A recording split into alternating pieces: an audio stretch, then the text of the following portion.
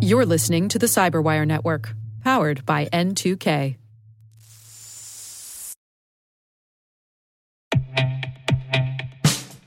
And now, a message from Cyberbit. Mastering cybersecurity is like mastering a sport. You build muscle memory through rigorous practice, then you train as a team to foster cohesion while operating under pressure. Like athletes, cybersecurity professionals thrive on hands-on simulation. But traditional courses, certifications, and open-source labs won't build you a winning team. You need Cyberbit. Cyberbit offers a hyper-realistic simulation environment for your SOC, IR, and C-suite to refine your skills, all using the market-leading SIMs, EDRs, firewalls, and WAFs they use every day. Cyberbit is offering Cyberwire listeners a free live-fire exercise. Sign up your team now at cyberbit.com/cyberwire.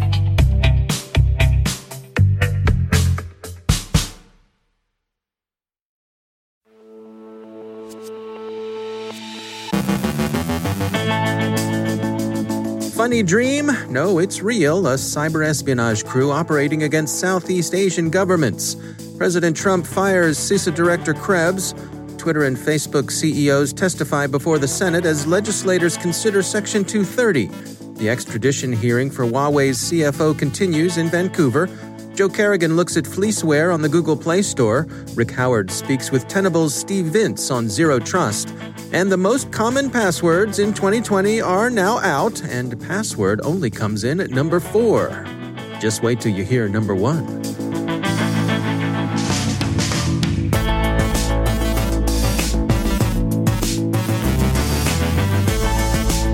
From the Cyberwire studios at Data Tribe, I'm Dave Bittner with your Cyberwire summary for Wednesday, November 18th, 2020.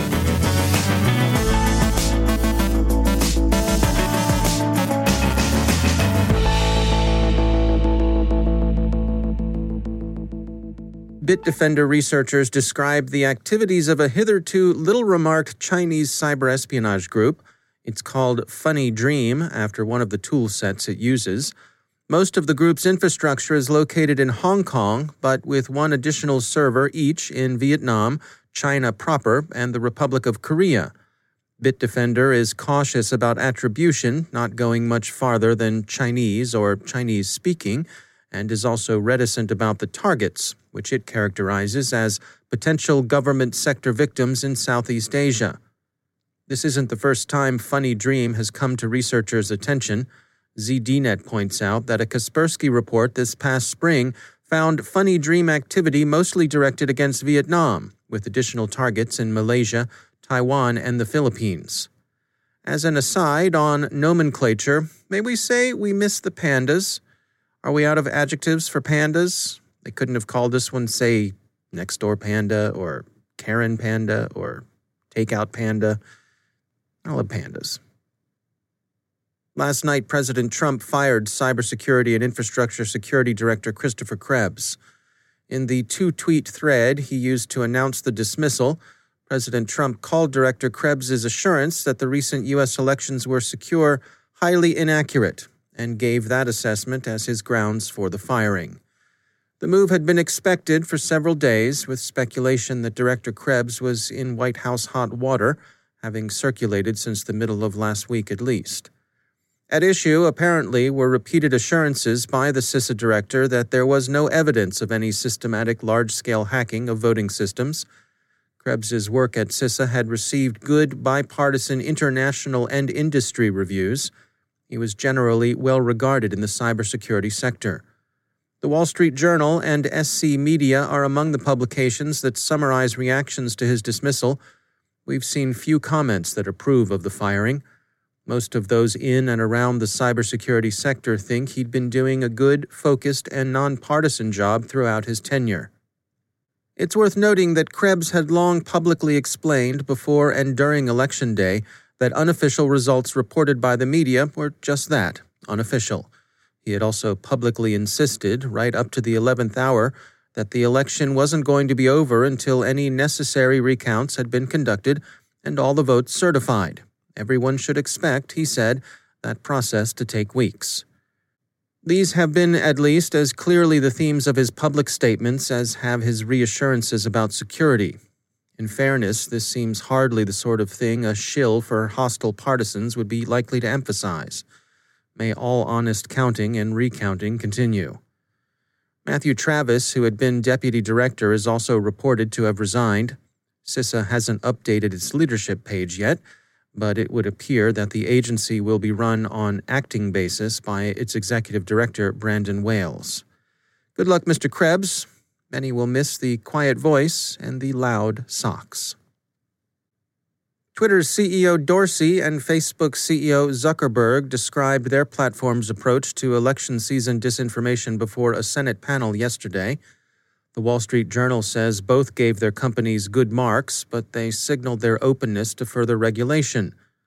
The hearings are considering the future of Section 230 of the Communications Decency Act, a law which many legislators of both parties believe the Internet in general and social media platforms in particular have outgrown.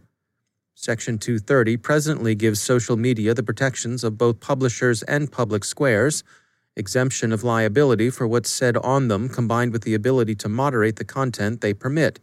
Those sets of protections have long been in tension. They may be reaching the point of contradiction.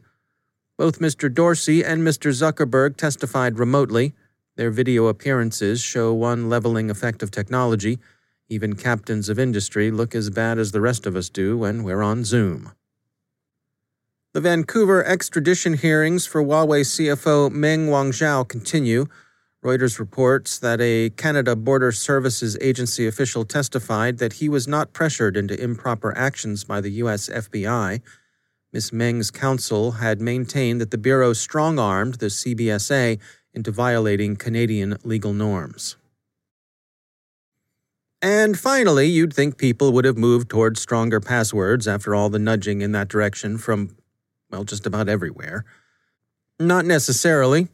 Here are the top 10 passwords of the year 2020 as reported by NordPass. Let's go a little old school with this. American Top 40. Counting backwards from 10, we have number 10, Senha, which is Portuguese for password. Thanks, Brazil. Number 9, 1, 2, 3, 4, 5, 6, 7, 8, 9, 0. 10 digits, but all digits, and counting numbers to boot. Number 8, 1, 2, 3, 4, 5. Only half as good as number 9. Number 7, 1, 2, 3, 1, 2, 3. Number 6, 1, 1, 1, 1, 1, 1. We have nothing to add to those two. Number 5, 1, 2, 3, 4, 5, 6, 7, 8. Number 4, password. You saw that one coming, right? Number 3, picture 1. Number 2, 1, 2, 3, 4, 5, 6, 7, 8, 9. And coming in at number 1, up one place from last year, is the ever-popular 1, 2, 3, 4, 4, 5, 6, now used by 2,543,285 users. That NordPass could find, that is. You know who you are.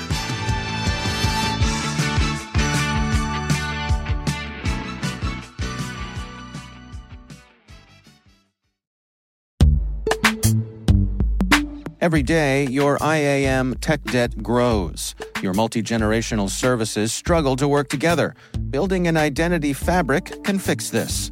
It makes all your identity tooling stronger and allows you to connect any app to any service you want to use, with zero coding, zero maintenance, and zero app downtime. Strata's identity orchestration platform separates the identity logic from your applications, so you can optimize existing IAM tools and manage them in a single control plane. Now, every vendor, standard, and architecture work together. In short, building your identity fabric means you can secure your non-standard apps, keep your complex access policies, retire outdated IDPs, and modernize in record time. So build your fabric with Strata Identity and get rid of tech debt for good. Visit strata.io/cyberwire, share your identity priorities, and receive a pair of AirPods Pro. Offer valid for organizations over 5,000 employees. Connect today at strata.io/cyberwire.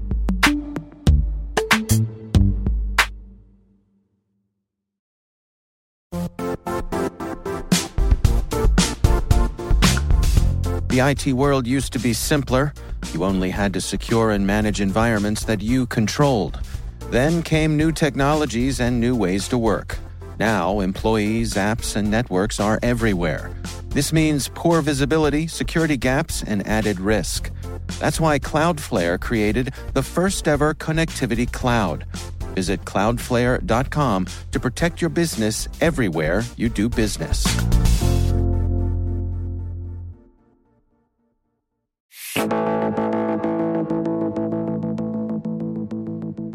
The CyberWire's chief analyst and chief security officer Rick Howard recently checked in with Tenable's chief financial officer Steve Vintz for his insights on Zero Trust.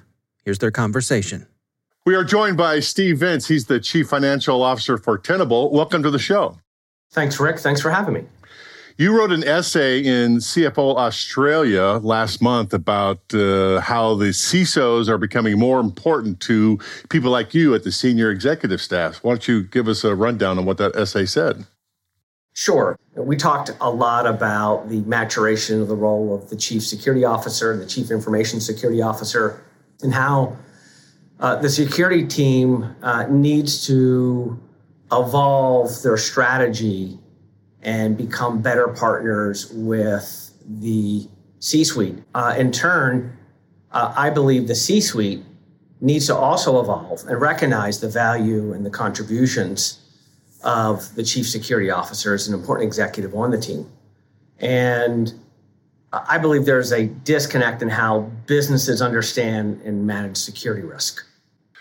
Well, I totally agree, and I've been part of that problem myself in my former CSO roles, right? That my peers and I have always had trouble conveying cyber or transforming cyber risk into business risk. We just didn't have the language to do it, and I was wondering if the CFOs of the world could help us figure that out. In terms of business leaders, what I can tell you is business leaders want a clear picture of their organization's cybersecurity posture, but their security counterparts struggle to provide one. And so when we look at security, I think the problem today is that there's no common language. When you pose that question, how secure are we? You don't typically get an answer that's based on the maturity framework of an organization and a couple of key metrics. And there's not a clear articulation of that. I would pose to you that that's the wrong question, all right, or at least a hard question to answer.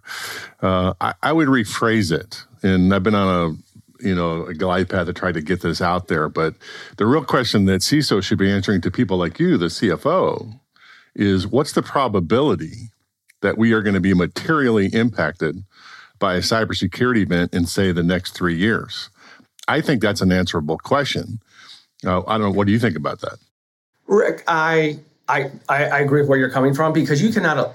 I'm not proposing that you can eliminate security risk. And by the way, I'm the CFO. I'll stay in the shallow end of the pool when it comes to technical matters on security. But I do think that I understand business risk, and you can't. The only thing you can do, I believe, is do a series of things that reduces risk to a relatively acceptable level. I don't think there's a clear articulation. I think we're becoming better as an organization. I think boards are becoming better, but I think there's a long ways to go in that regard. All good stuff, Steve. Thanks for joining us on this interview at the CyberWire, and hope to come back with us. And I'd love to talk to you again about the progress you're making there. Thank you, Rick. Thanks for having me.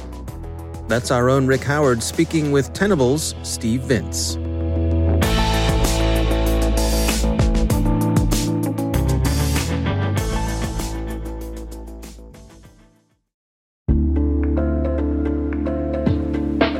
Are lengthy security reviews pulling attention away from your security program? With the largest network of trust centers, Vanta can help you streamline security reviews to win customer trust, save time, and close deals fast. Proactively demonstrate security by showcasing key resources like your SOC 2 or ISO 27001, and provide real-time evidence for passing controls. And when a security questionnaire is required, Vanta takes the first pass for you. Visit vanta.com/cyber to take a self-serve tour. That's vanta.com/cyber.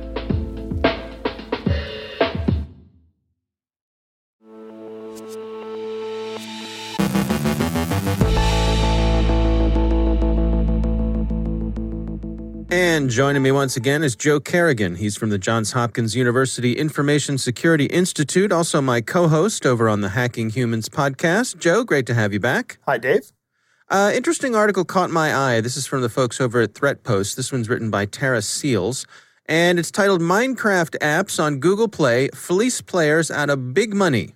What's going on here, Joe? What's going on here, Dave, is someone has realized that it's perfectly legitimate within the ecosystem of these app stores to have a very high cost for a subscription, to an app, and that's what they've done.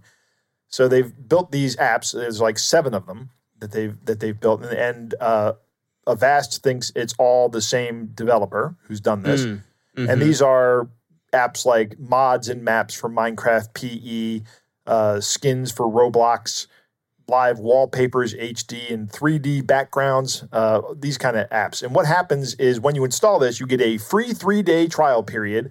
And after that, the app starts charging you $29.99 a week for the app. Okay. Right. All righty. So what's interesting is that in order to see this in the Google Play Store, when you look at the app, first you have to search the app and you find the app, and then you have to click on a little arrow on the right-hand side to read the entire description. And all the way down at the bottom of that description, it talks about the terms and conditions that we're going to bill you $30 a week for the trial after the trial period. That's anywhere from $120 to $150 a month. That's a lot of money. Yes. The article points out, rightly so, that one of the biggest issues here is that this is something that children will install because Minecraft is very popular with a very wide age group of people. Right. I have a copy of it. I play it. I don't play it on my phone, but I do play it sometimes. I haven't played it lately, but I have played it on my PC for a long time. And it's a fun game. It's also a game that's perfectly fine for children to play, right? Sure. And they're the ones that are not going to read the terms and conditions or understand what they're applying to or what they're agreeing to. And they're just going to click the yes button because, they're young, and then their parents are going to see these charges coming through on their credit card from Google Play, and they're going to be like, what is this? What's going on here? Mm-hmm. Of course, you can request a refund from this, but I don't know how you stop this, aside from Google saying, okay, this is fleeceware, because I can imagine a situation, and we were talking about this before we started recording, a good example of this is Adobe. Adobe charges $70 a month for a business to have a license to all their products. Right. Yeah. So, yes, it's expensive for what it is, but there are legitimate business cases where you can have an app that's in high demand by a specific group of people that provides a real benefit, but is not cheap. Right. And that's a good business model. But in this case, they're calling it fleeceware because it doesn't match the rest of the market. Right. Mm-hmm. In order to buy Minecraft PE, that is a one-time $7 purchase from Mojang, which is now owned by Microsoft.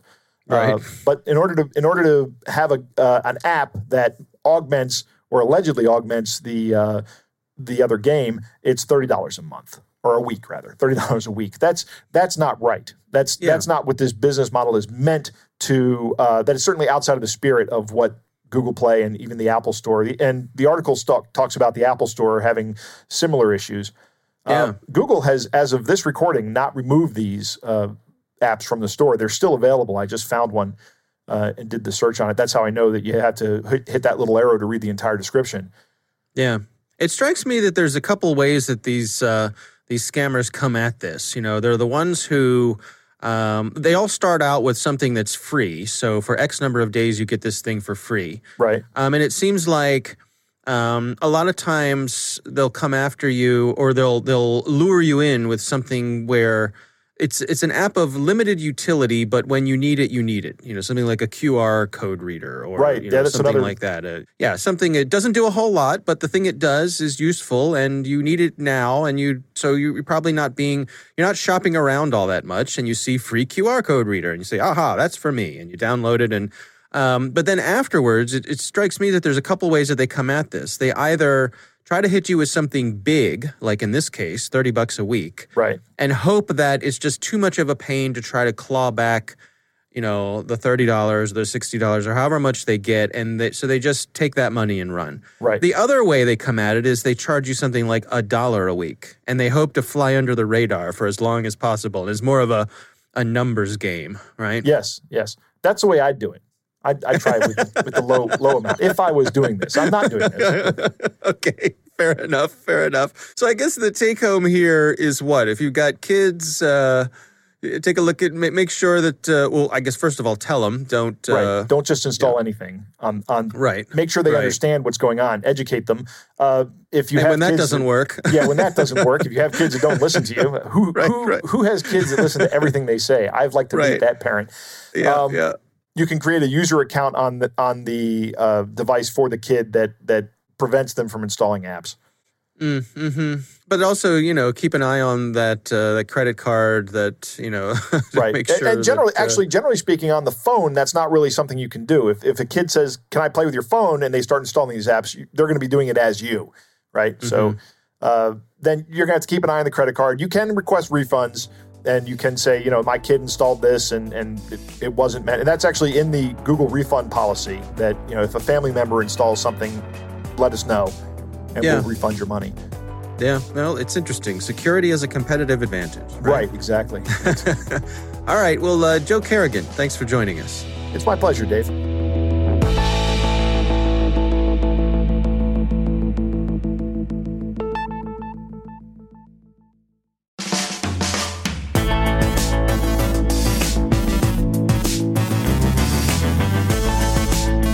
And that's the Cyberwire. For links to all of today's stories, check out our daily briefing at thecyberwire.com. And for professionals and cybersecurity leaders who want to stay abreast of this rapidly evolving field, sign up for Cyberwire Pro. It'll save you time and keep you informed. Something special's in the air. Listen for us on your Alexa smart speaker, too. The Cyberwire podcast is proudly produced in Maryland out of the startup studios of Data Tribe, where they're co-building the next generation of cybersecurity teams and technologies. Our amazing Cyberwire team is Elliot Peltzman, Puru Prakash, Stefan Vaziri, Kelsey Bond, Tim Nodar, Joe Carrigan, Carol Terrio, Ben Yellen, Nick Valecki, Gina Johnson, Bennett Moe, Chris Russell, John Petrick, Jennifer Iben, Rick Howard, Peter Kilpie, and I'm Dave Bittner. Thanks for listening. We'll see you back here tomorrow.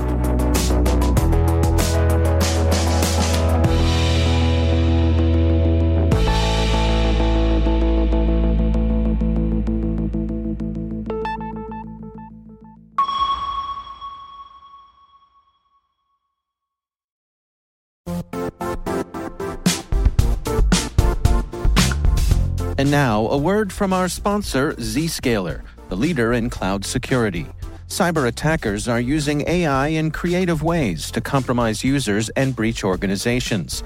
In a security landscape where you must fight AI with AI, the best AI protection comes from having the best data. Zscaler has extended its Zero Trust architecture with powerful AI engines that are trained and tuned by 500 trillion daily signals. Learn more about Zscaler Zero Trust Plus AI to prevent ransomware and AI attacks. Experience your world secured. Visit zscaler.com/zerotrustai.